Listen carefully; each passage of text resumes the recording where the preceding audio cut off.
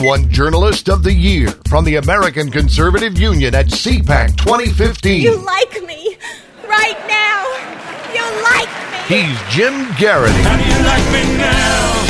Now that I'm on my She's a front-page contributor to Red State and a broadcast professional who calls life the way she sees it. Yeah! Crank up the radio. Very interesting. She's Mickey White. How do you like me now? This is the Jim and Mickey Show. Welcome to the Jim and Mickey Show, brought to you by the National Church of Bay. Do you ever feel confused, lost, like you're still looking for your life's meaning? We assure you that you too can walk in the forest of truth and reach a deeper level of understanding. All you have to do is join us in the National Church of Bay and accept Beyonce as your Lord and Savior. Deities often walk the earth in their flesh form, and Beyonce will transcend back to the spirit once her work here on Mother Earth has been completed. Remember to read your Bible and join us in the National Church of Bay. I am Jim Garrity, joined by Mickey White, and welcome to the post-Grammys edition of the Jim and Mickey Show. Mickey, I want to salute you for the tweet of the night when you were watching the Holy Mother Beyonce looking extremely pregnant in her musical number, which wasn't really a singing one. It was more of a methodic, melodic, monotone, cult-like narration over the fancy balancing on the chair and something. And you pointed out, you said what was on everybody's mind, even for Beyonce, this is a lot. Yeah, it was hi everyone and welcome back. Glad to be here, glad that I survived the Grammys and the outrage that always comes along with it. This time for a multitude of reasons. One of the best things coming out of the Grammys, of course, was Beyonce's performance. And the thing I want to say right now, Jim, is that it was in fact a performance. It was really something that people were talking about. Now, whether it was good, whether it was bad, whether it was a scene from a late 60s LSD-inspired movie, I'm not sure. It did give a vibe vaguely like the cart ride in Willy Wonka and the Chocolate Factory, the 1960s version with Gene Wilder. Now, Mickey, let me put this. Okay. If I say Beyonce's public adoration has always seemed a little cult-like, am I on fair ground, or will I be taken away by will I be called a hater and dismissed as a crotchety old fogey and you know? I think the important thing to note is that by saying that you're going to be swarmed by the Bayhive. There we go. And so these are her fans. So I think that the question answers itself. I was going to say the existence of the Bayhive affirms the assertion, right? You know. You're absolutely right. Like, they confirm their own existence. So, yes, there is a cult-like following to these people, but it's not something that's terribly new. We saw this with Elvis. We saw this with the Beatles. There were girls that would pass out and cry and faint at the sight of them. Okay. So this idea, I mean, we called them idols. We call them rock stars for a reason. You know, they are held above other people. Well, I think the real definition of a cult, though, is people who get mad when you call them a cult. And I'm not sure a lot of Beatles or Elvis fans would get mad about that. They probably wouldn't even understand it. But maybe the Bayhive would get a little irritated to be called a cult. I don't know. I'm just asking. Dave, that's a perfectly fair point. I don't know if previous performers ever played to the image quite the way Beyonce is doing it. And I think when you come out on stage looking like the Goldfinger Donald Trump version of the Virgin Mary, all in gold, like the Statue of Liberty dipped in solid gold and coming out. She was wearing a crown. Jeez. And then she had people bow down to her. And in the point that you kind of glossed over that was by far the highest drama for me of the night, which was when the very pregnant Beyonce was tilted back in a mechanical chair, and literally my heart stopped as she was lifted off the ground. And I'm watching, and I'm like, please don't fall, please don't fall. That's all I could think about, literally, until she was back down on the ground. And I know I wasn't alone in this. I think collectively America was like, just put her back down, just put her back down. As a fan of Beyonce, I like her music. I enjoyed Lemonade. I enjoy it. It's not like you get tired of music that you like. I enjoyed what she did visually with her special. I don't understand what I saw the other night. I'm going to stick to this. There was a moment as I'm watching it, and I thought, am I high? I didn't smoke anything. What's in this drink. I made this drink myself.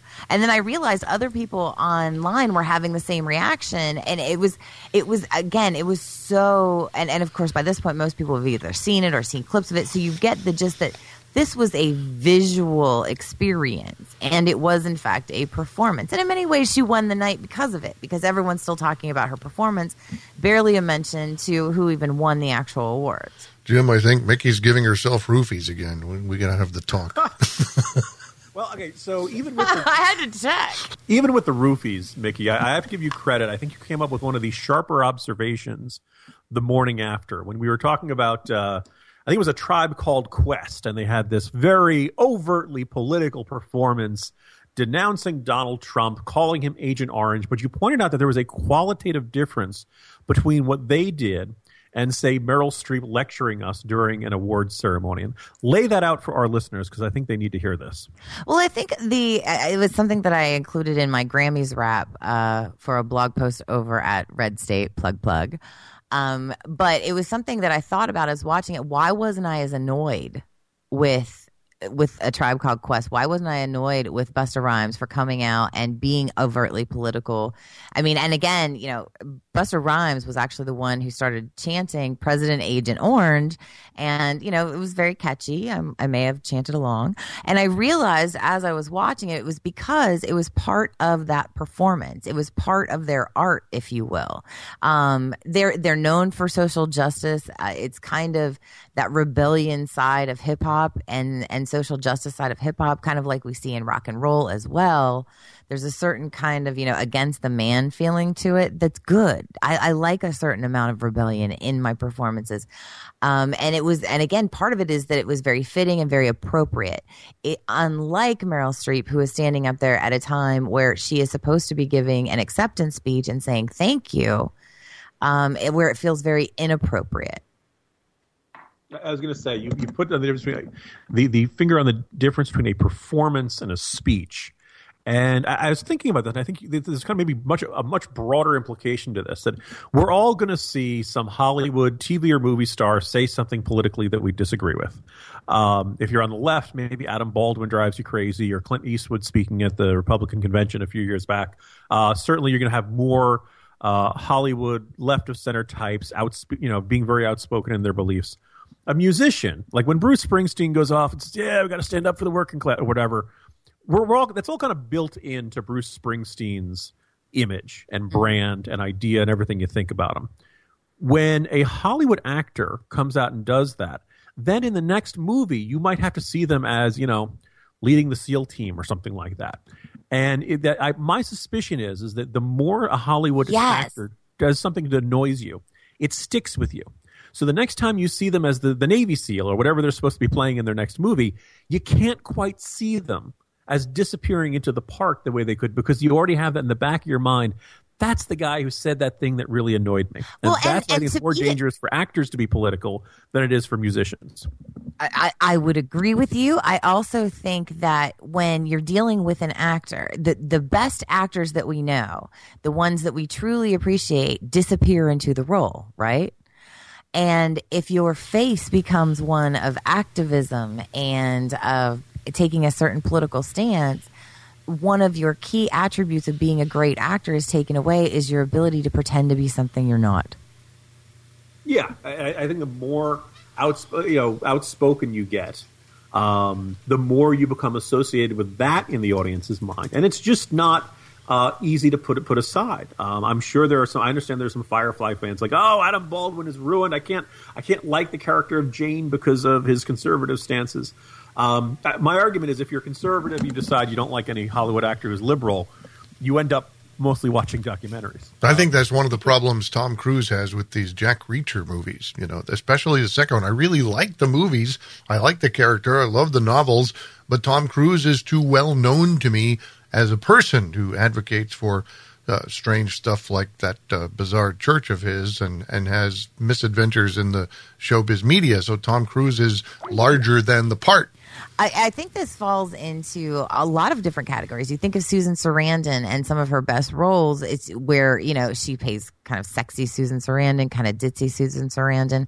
That almost plays into her brand of being a crazy activist. Yeah, let me just point out, Dave, as much as I would agree with you, the idea of Cruise getting political might get in the way of Jack Reacher. Let's not ignore the fact that he's like, what, 5'7"? Jack Reacher's like my size. I was going to say, my problem with Cruise probably is the fact that he is Tom Cruise. Regardless of what he's in, he has to work against the prototype of being himself. It's all encompassing, isn't it? Yeah, and I think you just don't have that same issue when you're a musician, right? I mean, you can be singing about love or anger or any one of these things, and we never really have to buy into the idea of the musician being a different person. I mean, I kind of cringe when I see Britney Spears doing a video about how hard it is to be a waitress, because I know Britney Spears has never spent a day of her life being a waitress, but it seems to be less of an issue because for the purposes of a song, you're not expected to believe, oh, I think this person is someone else, the same way you are with, visual performances like television. Well, let's not forget that musicians have talent. Like actual quantifiable talent. They can sing, they can dance, they create a performance art, they can play their instruments. Actors, again, God love them, but they are the one art form, I suppose, that is truly subjective in the sense that you have to decide if you like the actor as a person or you like the actor as the character or just their development of it. Again, acting is playing pretend. So while they often like to exalt their virtues, it's not like they're going to have Meryl Streep come on stage and perform a scene by herself live at the Oscars. That's not going to happen. Well, just think about people will see The Edge or Slash or somebody playing a guitar, or Billy Joel playing piano. Somebody who's like a really amazing as a musician and say, "Wow, I wish I could do that." We see somebody running around on a screen and we say, "Oh, I could do that." It's easier to project ourselves onto that when they're just quote unquote acting. In fact, the more natural it seems, the more likely it is we believe we could do that. We can project ourselves into them than we can with somebody demonstrating a musical ability that we simply could not emulate. Well, instead of just projecting ourselves into our actors and actresses, we're going to talk about all the time-traveling TV that's been hitting the airways as of late. I'm Mickey White. He's Jim Garrity. You're listening to The Jim and Mickey Show, and we'll be right back. When that sun breaks out, lift up your head and shout, it's gonna be a great day. Kellogg's waits for you, that spirit comes shining through, promising you a great day. Old Spice means quality, said the captain to the bosun. So ask for the package with the ship that sails the ocean. Yo-ho, yo-ho. Here's a fellow who looks and feels like the top of the morning. That's because he's starting his day the Old Spice way. Old Spice Aftershave Lotion. The happiest ending a shave ever had. And it's good for your skin. Makes your face wake up. Tingles it to a clean, fresh feeling. Fresh as the spray of the surf. And you'll really like that good, tangy Old Spice scent. Bright and bracing as an ocean breeze. Now, what does all this luxury cost? Just $1. And never did a dollar bring you so much. So add spice to your life. Get Old Spice Aftershave Lotion by Schulten. Just one of many famous Old Spice grooming aids for men. That's Old Spice Aftershave Lotion from the laboratories of Schulten. Here's mucus. We'll be up all night. Welcome back. I'm Mickey White along with Jim Garrity. And one of the things that we have been noticing has been a quantum leap, if you will, into a ton of shows that are on TV right now that are focused around time travel, the ability to travel back in time, travel forward in time, and change the outlook of time. And Jim, you've been taken in by one specifically, Legion, that has been kind of all over the media after the first episode, after the second episode. And so you're kind of smitten as well. Well, okay, so I'm intrigued might be the better word here. And I'll point out, look, this is Legion, which is, I'm going to say, very loosely based on the X-Men comics and one character. It's very different from anything we've seen in the X-Men movies. But what's really sticking with me, and I really kind of want to throw out for our listeners here, I've been thinking about time periods and setting in storytelling. And I've come up with, there are 4 different approaches. And I think one of the great flaws in Legion is that it goes with the 4th approach. But let me run through them. Sometimes you can have a show or a movie that is very precise about the time it's taking place in. A couple of weeks ago, I got to catch The Nice Guys, the detective movie with Ryan Gosling and Russell Crowe. Very obsessed with emphasizing this movie is taking place in 1977. Every prop, every costume, makeup, everything is saying this is the 1970s. It's like one step away from being Austin Powers making fun of the 60s. But Stranger Things did that well. Yes. By setting solidly in the 80s and staying true to it. Exactly. Then you have some shows that are in a general area, general time period, but they're not that specific. ABC has a comedy called The Goldbergs that takes place in the 80s. If you watch it closely and you live through it, not to seem old, you begin to notice things that don't quite fit. Music taking place in an episode. There was an episode that's supposed to take place during Reagan's re-election in 84. And I'm listening to the music and I'm like, that's late 80s music in a scene taking place in 1984. Maybe I'm the only kind of person who gets worked up about this, but it seems to me it's very... You can do something that's just in a generic 80s time period, and you're not that precise about it. The third option, which is pretty rare but kind of funny when they do it, is the deliberately anachronistic. I think Archer, the show on FX, is pretty good about this, and it's got 80s technology, 60s and 70s fashion, and very modern pop culture references. And they're very open about this, and at one point somebody says to Archer, "Come on, Archer, what year is it?" And he responds, "I know, right?" The idea that not even the characters know what year the story is taking place. There you go. And then there's Legion, which comes along, and within a few moments of watching this, you pick up that this takes place in the past, but we're not really going to be sure exactly when it is. It's very 60s, 70s. Everything is bright orange. They describe it as retrofuturism, the kind of things you might see in a Stanley Kubrick film or something like that. And I think it kind of gets in the way. And I don't know if it's, maybe I'm the only person who got kind of hung up on this, and it seems really 60s, 70s-ish. I don't think you're the only one who got hung up on it because, as I said, I read a ton of articles on Legion this week, and every one of them, after the first episode, there was mass confusion and some irritation, but people felt like, by the second episode, it was worth hanging on for that. It's an extremely distinctive artistic vision. Obviously, a good portion of the show is the main character seems to be mentally ill. Now, we in the audience know this is a show about the X-Men, and we know that he's a mutant, and we know he has powers. But the question is, what part of what he's seeing and perceiving is his powers, and what part is genuine mental illness, and the idea that he has these hallucinations and things that don't make sense and things like that. And on the one hand, it makes it very gripping. On the other hand, Mickey, you know me. You know I'm the diehard Twin Peaks fan. You know I have a really high tolerance for surreal and weird and dreamlike. Mm-hmm. Just like you said with Beyonce, this is a lot. Legion, this is a lot. This is a lot to put, you're really straining my ability to handle crazy dream sequences and hypnotic LSD trippy images and things like that. In fact, between Beyonce's performance and Legion, this was a big week for LSD. Well, pot is legal in more states every day.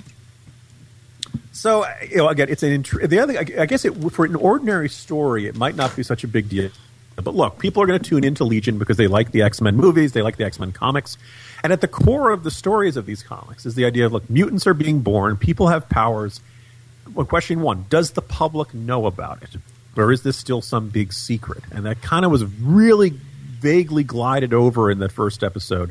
And the second thing is, does the government know about it? And that's certainly seen by the end of the episode. We have what did they know, and when did they know it? Yeah, there you go. By minute 60, we have a slightly better idea of that. But I'd say for the first half hour to 45 minutes, you're thrown into this, and you have no idea.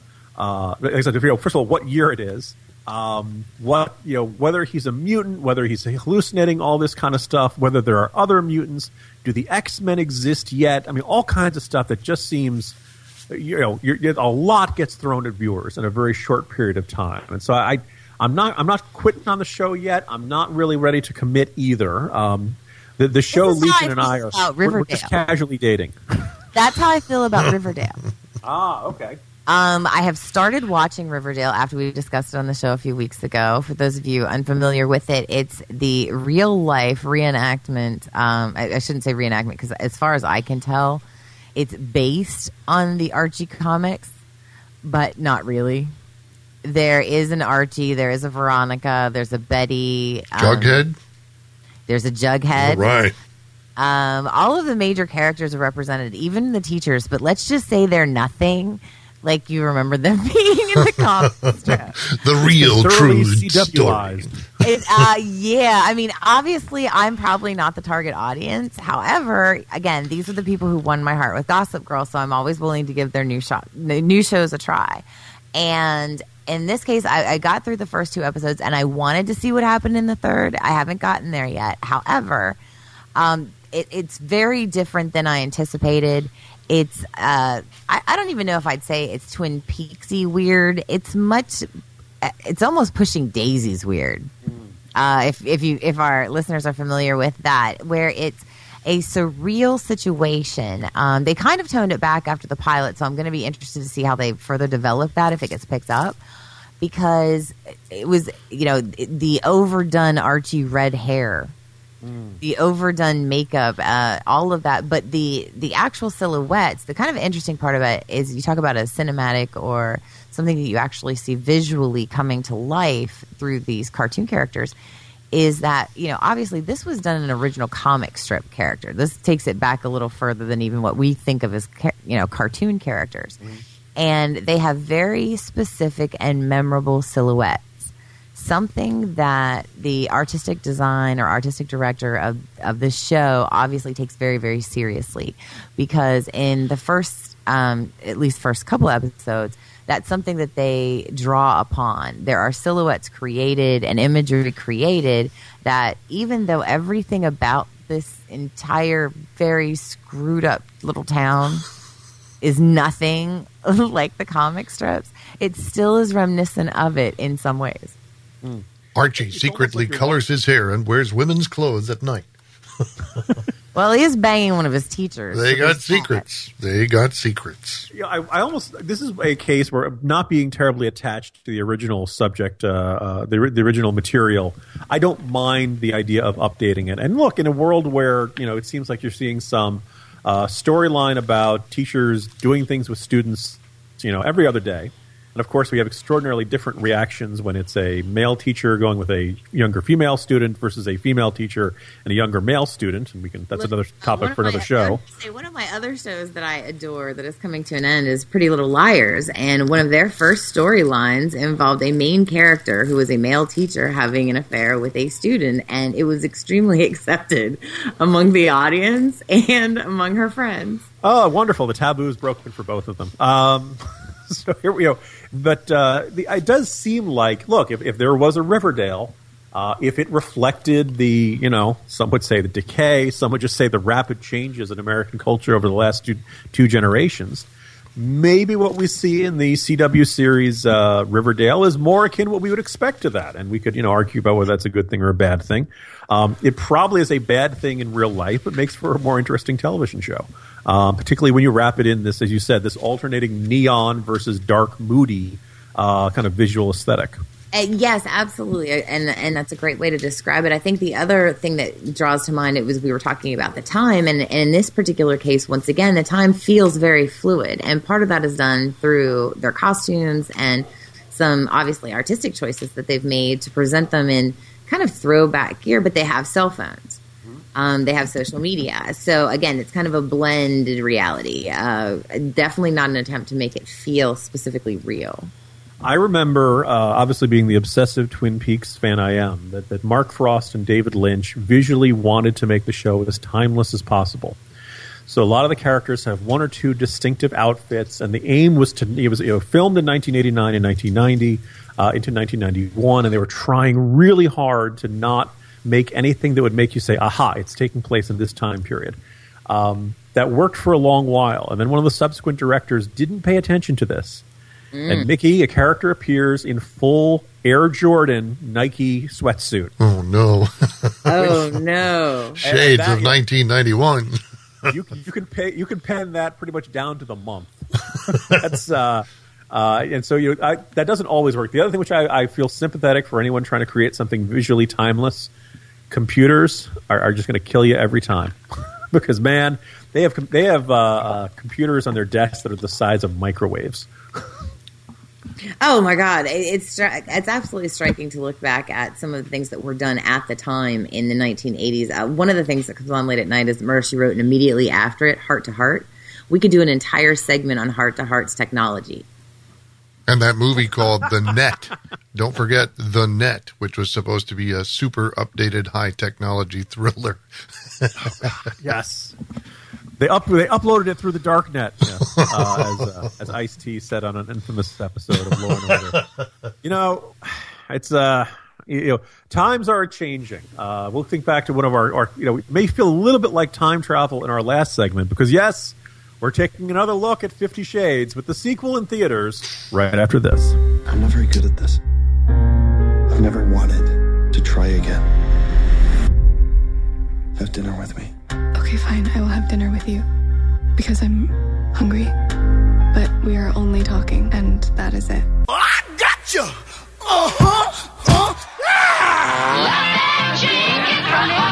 Introducing Popeye's all-new comic strip glasses, yours to keep when you buy a 69-cent soft drink.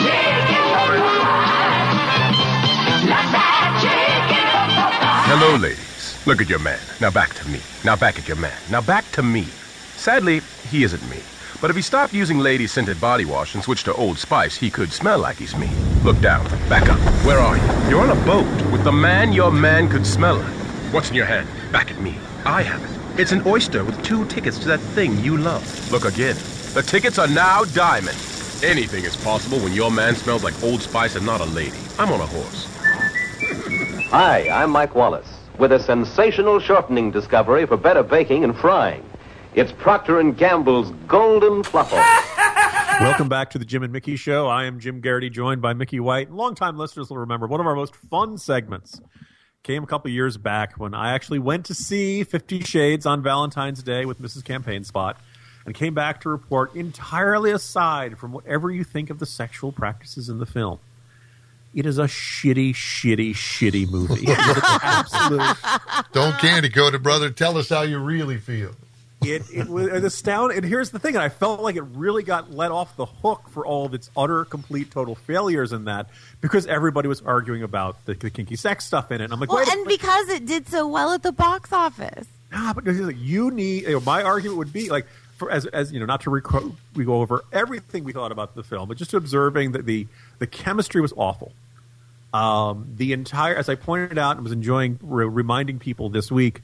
The only difference between Christian Grey and the performance that Jamie Dornan is giving and the typical stalker in a Lifetime movie, movie of the week, is the lighting. Yes. That is the line of the week right there, because you're absolutely right. There is absolutely nothing about Christian Grey, the character, the delivery, or anything that doesn't come off as just a wee bit creepy. And, we did discuss in the last show that, Christian Grey couldn't just be rich. He had to be a billionaire. And for some reason this week it really struck you that he had a lot of free time on his hands. That's what that bothered you too. Yes, and here's the thing. And people are going to say, wait, that's what... Yes, but here's the thing. Because, yes, I realize this is a fairy tale. This is a woman's fantasy. Of course he's going to be perfect in every way. But to me, it's like it's not just that he's rich. He's a billionaire. And not only is he a billionaire, he's a self-made billionaire. Okay, you want him to admit he has a work ethic or something. But he's the kind of self-made billionaire who never actually works.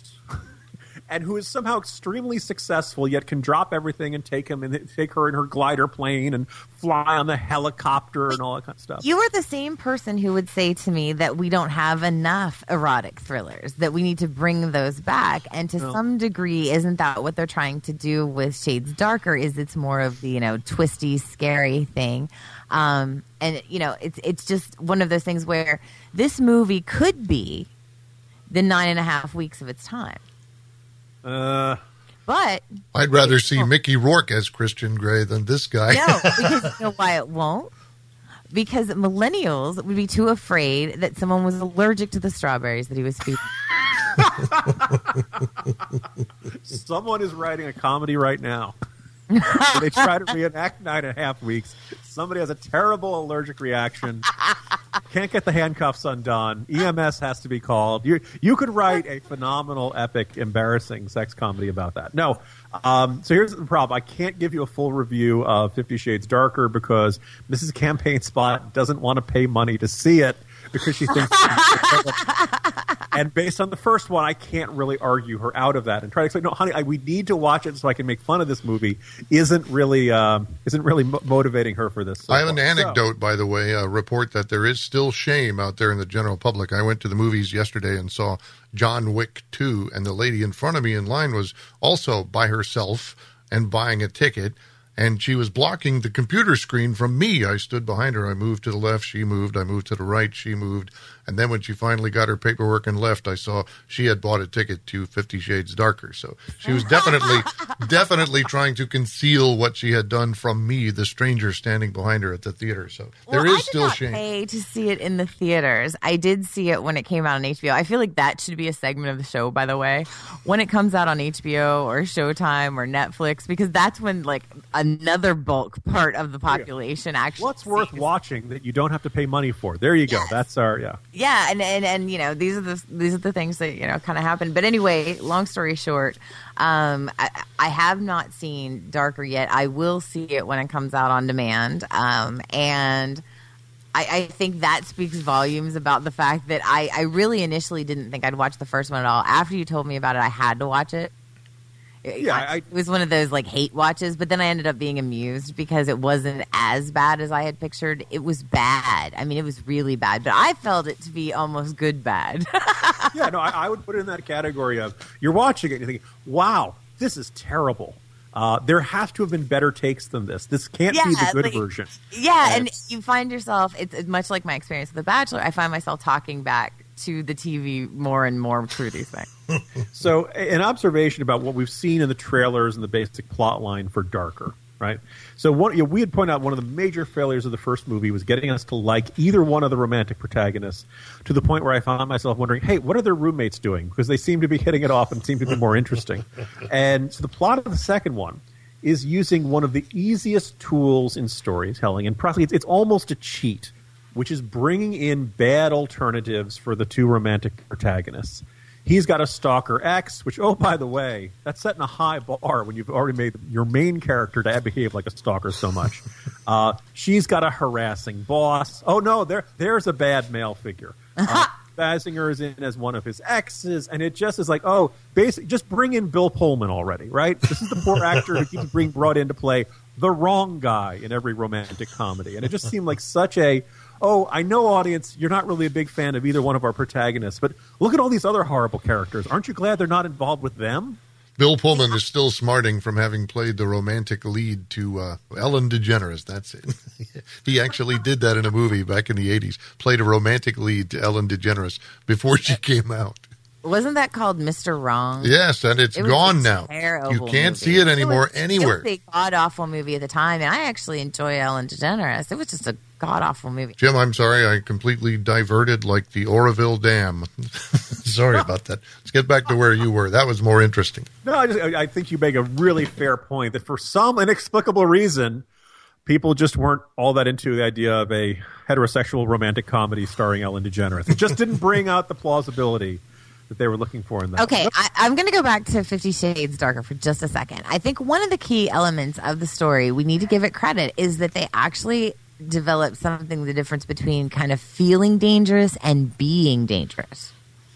Because a lot of the former obviously took a lot of heat from the people who like to, get upset about these things and throw fits about how people have sex and whatnot, and decided that some of this was too dark and too dirty, if you will.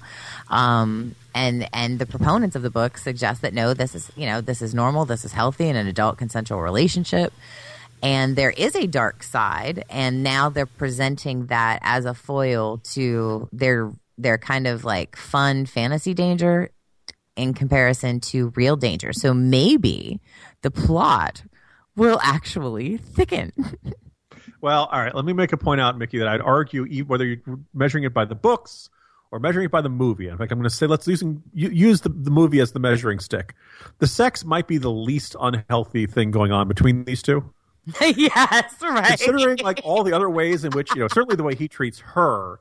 But I think, here's it. When we're talking about seriously abusive relationship, don't you think the dialogue in this movie abuses the English language? And in fact, for this, we can throw in the books because, I'm it is fan fiction. What do you expect? Well, you don't usually make $100 million blockbusters out of fan fiction. Twilight fan who developed these characters and produced these characters, and women across America, and apparently men too, really liked it. They liked the dirty talk.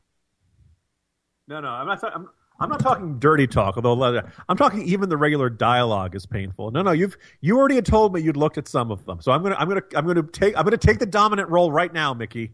Give me quote 13. Let our listeners know just how awful, just how trite and insufferable the dialogue is in 50 Shades of Grey. Yes, master.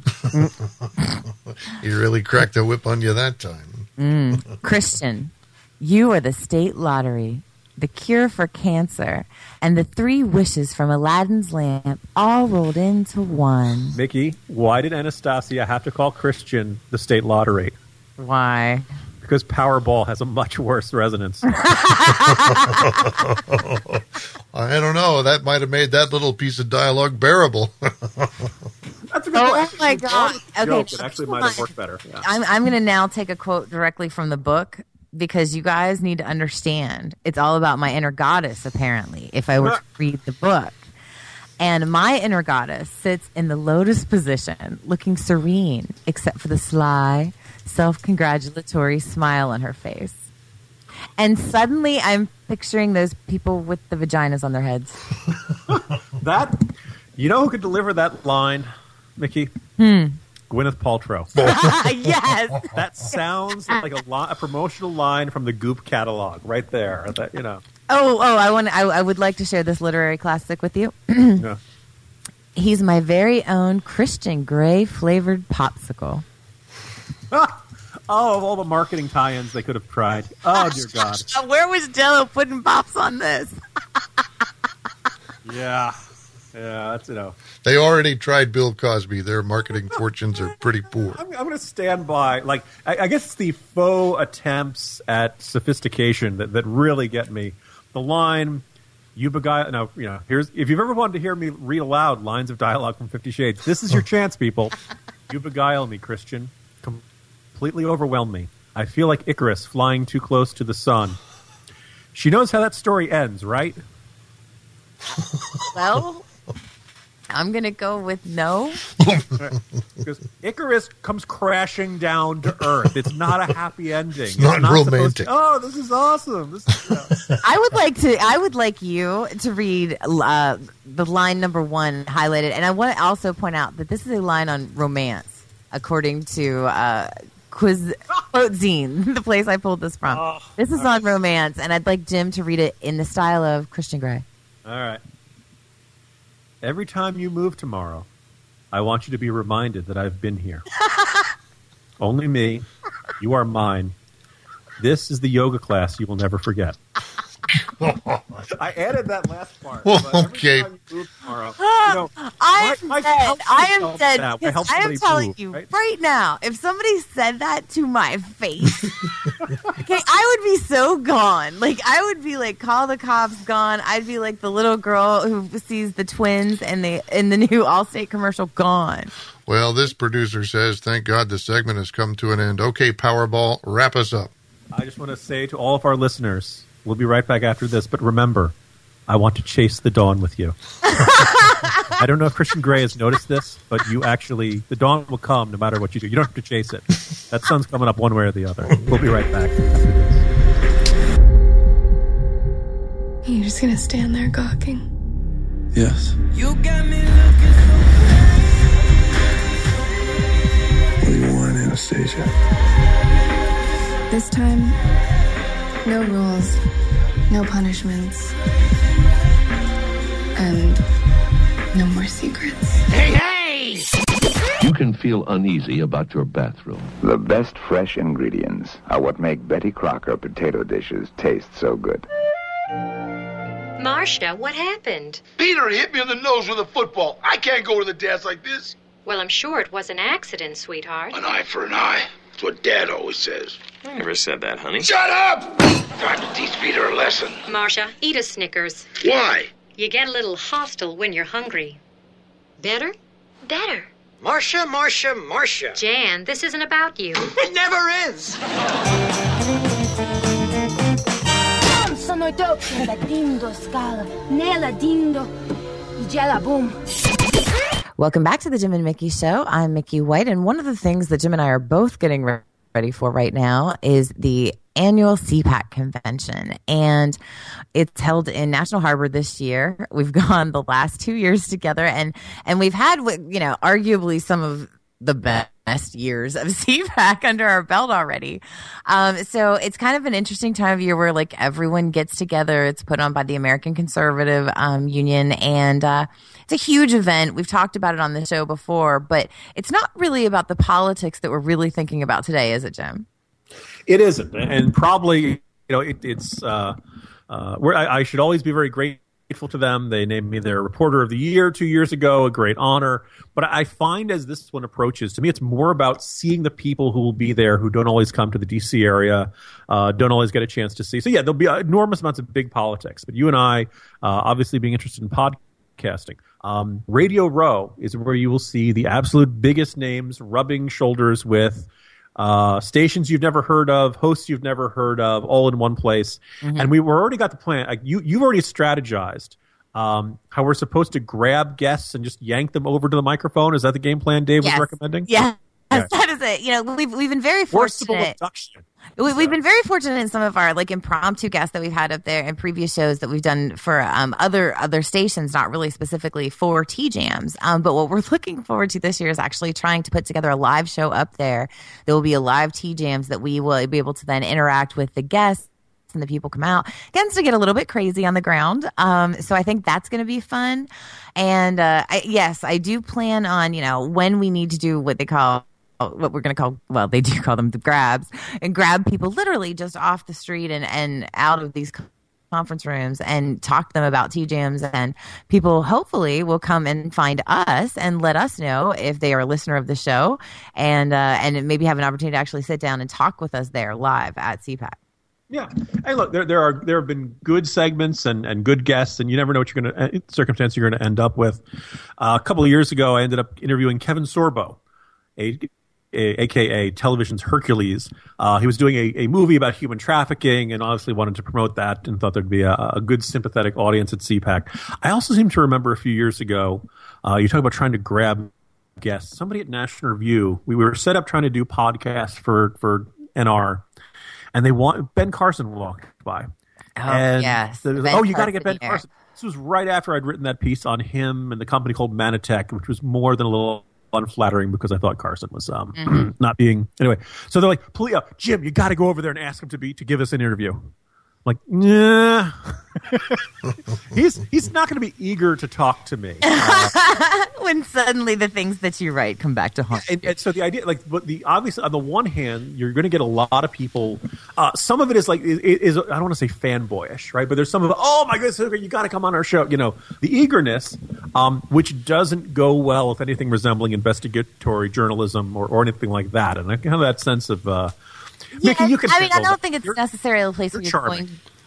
I'm charming. Aw. Did you want to repeat that? Because I didn't hear it clearly, and I want to make sure our audience gets that as well. I'm charming. People trust you in an interview, and they may or may not trust me in an interview, and maybe they shouldn't. No, and obviously we don't do a lot of interviews on this show, but I think that anyone who knows the two of us actually well would suggest that I'm the one they should be more afraid of. Yeah, how's that Donald Trump interview scheduling going, Jim? Yeah. I try not to make enemies. It's so much fun because you do have access to a lot of different people from both political backgrounds, people who show up there to promote things that happen to be associated. It is a huge trade convention. It's a place to meet people, to network. And again, for us, it's, we do get to fangirl a little bit, not necessarily with even the politicos, but those that surround the politicos, people we like, people we admire their work. It's an opportunity for us to be shoulder to shoulder with them as well, and that's a lot of fun.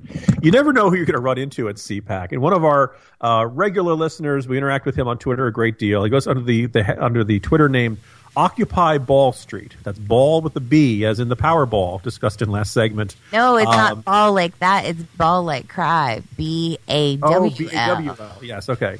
Not Occupy Wall Street. He's very much on the opposite side of that. But so he's a extraordinarily kind gentleman, but he has an extremely long beard, the kind that would make people think that you're either Amish, the Taliban, or you own a duck call company in Louisiana. And this was the year one of the Duck Dynasty, or maybe the entire Duck Dynasty crew, may have been at CPAC. So it was extraordinarily fun to walk down the aisles and walk down the hallways with Occupy Ball Street, who kept getting mistaken for one of the Duck Dynasty guys. He's wearing sunglasses and he's got his hat on. I can see that, actually. It's almost as though they have mimicked his look. Yes. He could very easily be a stunt double for one of the Duck Dynasty guys. And so I said to him, I think this was our first conversation, was how many people have asked you for your autograph? And he's like, easily a half dozen. And he started doing it. Another one, which was a different gathering, was I believe it was Oliver North, was telling the story about being at some convention of veterans, and somebody came up to him and said, I read your book, and I love everything you've done for all the veterans. Sir, can I get your autograph? And Oliver North is feeling very flattered and feeling great. He's like, yeah, sure, no problem. The guy takes out, and he asks him to sign Tom Brokaw's book. So he signed it Tom Brokaw. So if you feel like you met Tom Brokaw at some veterans convention and he signed your book, that signature going to be worth more? Ollie North has signed it as Tom Brokaw. Suddenly that book is more interesting to me. So some poor guy walking around with that stuff. Yeah, I'm curious about how often that has happened. I have not been mistaken for any other quasi-celebrity Z-list conservative figure, for better or for worse. But thank God no one knows who I am, so I don't even have that problem. But when I walk around with Jim, it's always fascinating to me because he's very modest, as you guys probably have gathered. And so we're walking around and trying to get things done, and people will come up to him almost immediately upon stepping foot in the convention center. Jim Garrity. And women come out of the woodwork, men too, and they want to talk to blue-haired old ladies. You don't get a lot of, Okay, guys, listeners, look, you can listen to him right now, okay? But understand this. Like, that he wants to be charming, but it's just not in his nature. Men want to be him. Women want to make love to him. There's that constant struggle back and forth, and that's something I look forward to and enjoy at every CPAC because he enjoys interacting with his fans and his listeners. He really does. But his just general nature and distrust of people is always just floating there in the back of his head. Whereas if you see me, I tend to be a hugger, so I'm like, hey, hugs, whatever. And of course, but I am also the one. Jim's the guy that'll, stay in that conversation with you. I might be the one who kind of highs and dashes. When people at home, or listeners are saying, Jim wants to interact with you, you can't see the face I'm making in the background. They can feel it, though. Well, they can sense it. For better or for worse. And look, anyone who does stop and turns out to be nice to me and God bless you, I appreciate it. Usually if we have that interaction, it could be the first time I've had that interaction during that day, or it could be the 50th time I've had that interaction during that day. And it's more socially exhausting than anything. Okay, and now I'm totally going to put Jim off by saying that if you see us together, please do come up with us, take a selfie with us, tweet it out, use our hashtag TJams, and we'll be so happy. You can just see Darth Vader walking by going, the antisocial force is strong in this one. Well, that's one of my favorite parts is that you never really know what characters are going to show up. There's always going to be some founding fathers. Hopefully there's going to be, a Transformer or an Avenger or two. So that's right. always really something. Stormtroopers. We really have had bizarre movie celebrities and people in costumes. It starts to resemble Comic-Con a bit more each year. And I'm okay with that. Oh, it definitely, it makes for great visuals. It definitely gives that circus atmosphere. Last year I had the opportunity because of, I believe it was the NRA booth, where I was able to actually go down and shoot fake guns at fake targets. That's pretty cool. I mean, there were a lot of what I have noticed over the couple years that I've gone, and from things that people have told me previously, is that the exhibitions, while there may be fewer of them or all contained in one area now, which is a little more convenient, they have gotten so much better quality. It's not just handing out a flyer. They have kind of the best kind of tchotchkes that you've seen around. There you go. It's tchotchkes all around. CPAC, go for the food. Now, you might think we've discussed, I'm waiting for the people to tell their romantic story of the time they met each other at CPAC. And maybe that would make a good chick flick someday. We'll be talking about your favorite chick flicks right after this.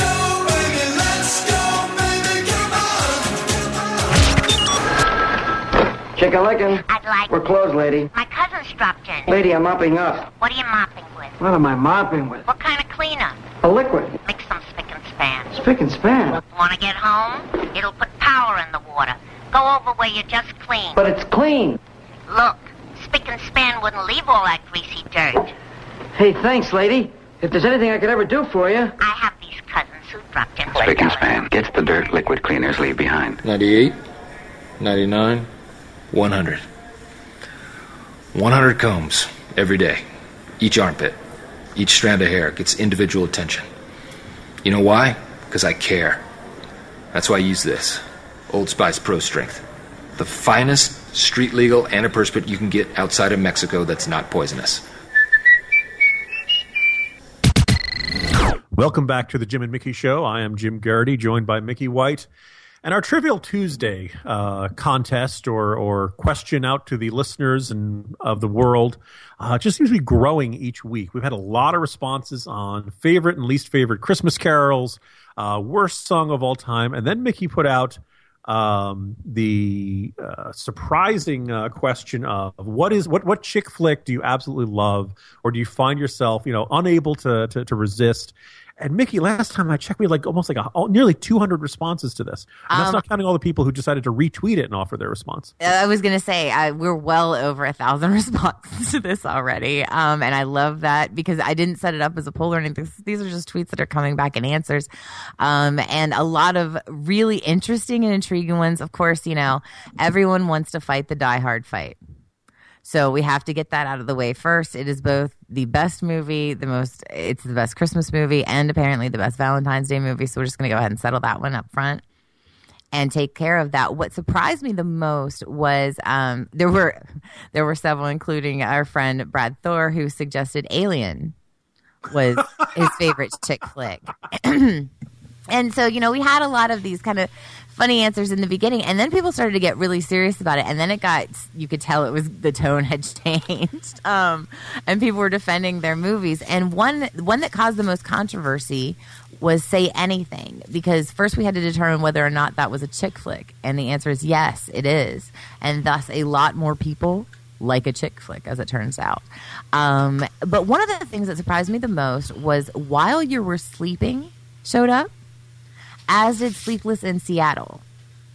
So apparently people, our listeners and our fans and friends on Twitter enjoy films about people who are taking a nap. Sleepless in Seattle, I thought the only thing the question needed was maybe a slightly more precise definition of what made a chick flick. Because I like almost all of the... I will watch almost all of the Meg Ryan romantic comedies, but I have an observation. Those are chick flicks, period. Okay. If it has Meg Ryan, wouldn't and she doesn't have a gun, okay. It's a chick flick. If I say Meg Ryan in When Harry Met Sally to you, what do you think of? It's a chick flick. I'll have what she's having. Oh, what do I think of? I think of the scene, the scene where she does the orgasm. I'll have what she's having. Everybody thinks of that. Hilarious comedy classic. I'll have what she's having. Yeah. Now, think of what Meg Ryan does in Sleepless in Seattle, or French Kiss, And then Billy Crystal did one, Forget Paris. Right? These all sound like the same movie to me. Right? And so in When Harry Met Sally, Meg Ryan was allowed to be funny. And then somewhere along the line, they decided, no, she just had to be cute and likable, and the one that and the kind of audience weepy related to. Yeah, they kind of neutered her. I would argue her comedic instincts. I had no idea you had such strong feelings about Miss I Meg do Ryan. have strong feelings about this. Yes. And now, well, thanks Meg for sharing with us. Because, Jim, I feel like we've just seen another little insight into your soul. I had no idea. One of the movies that I recommended and threw in there, and I would argue that, again, like you're saying, this is true comedy as well, but it's definitely a chick flick, is Mean Girls. That is arguably one of the best movies that I've ever seen. Like, as far as movies that I will rewatch, that I will watch when they're on TV, when I will watch when they're on HBO, if I happen to be flipping and it's on, I watch it. You know what I would describe Mean Girls as, just from my personal life? A horror movie. If that's what girls are like, no wonder I did so lousy in school.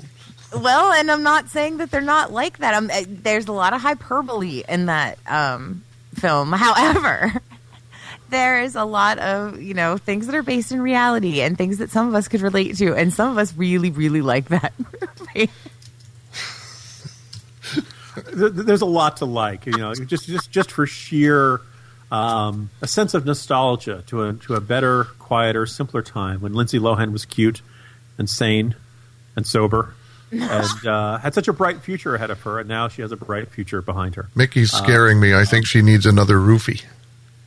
Nice. I'm not going to roofie myself, although, to be fair, obviously, Mean Girls was a favorite movie of Adele's as well, because she totally pulled a Katie Harrington at the end and broke her Grammy up and offered to give it up to Beyonce. I don't think she meant to break it, though. And we've come full circle. There we go. So, obviously, look for the Trivial Tuesday questions on Tuesdays. The response just seems to get better and better. It gives us great material to discuss on the show. If we sometimes will mention your response and what we think are the most thought-provoking responses to that. To see the entirety of the list of answers, go to the hashtag TJAMS. That's TJAMS, stands for The Jim and Mickey Show. As you can always find us chatting on Twitter, I'm at Bias Girl, who is now verified, and Jim Garrity, who has been verified, of course. And, of course, at Big Dave P is how you find Dave Perkins, the guy who makes us sound so good every single week. We will be live at CPAC next week, so look forward to seeing you guys there, and do listen for the live show. We may have an opportunity for you to interact with us and be part of that live show. So a lot of exciting things coming down the pike. Keep an eye on our Facebook page for details. That's facebook.com/Jim and Mickey Show. I'm Mickey White. He is Jim Garrity. And you have been listening to the one and only Jim and Mickey Show. They call you Lady Luck, but there is room for doubt. At times you have a very unladylike way of running out. You're on this date with me. The pickings have been lush, and yet before this evening is over, you might give me the brush. You might forget your manners. You might refuse to stay. And so the best that I can do is pray.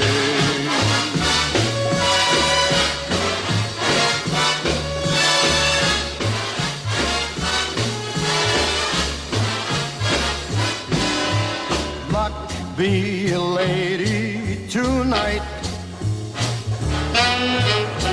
Luck be a lady tonight. Luck if you've ever been a lady to begin with. Luck be a lady tonight.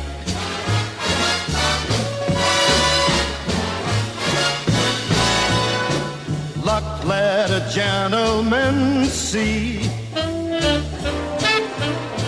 how nice a dame you can be.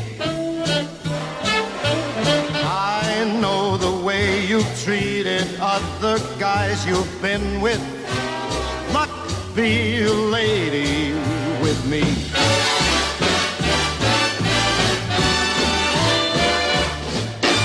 A lady doesn't leave her escort. It isn't fair. It isn't nice. A lady doesn't wander all over the room and blow on some other guy's dice. Let's keep this party polite.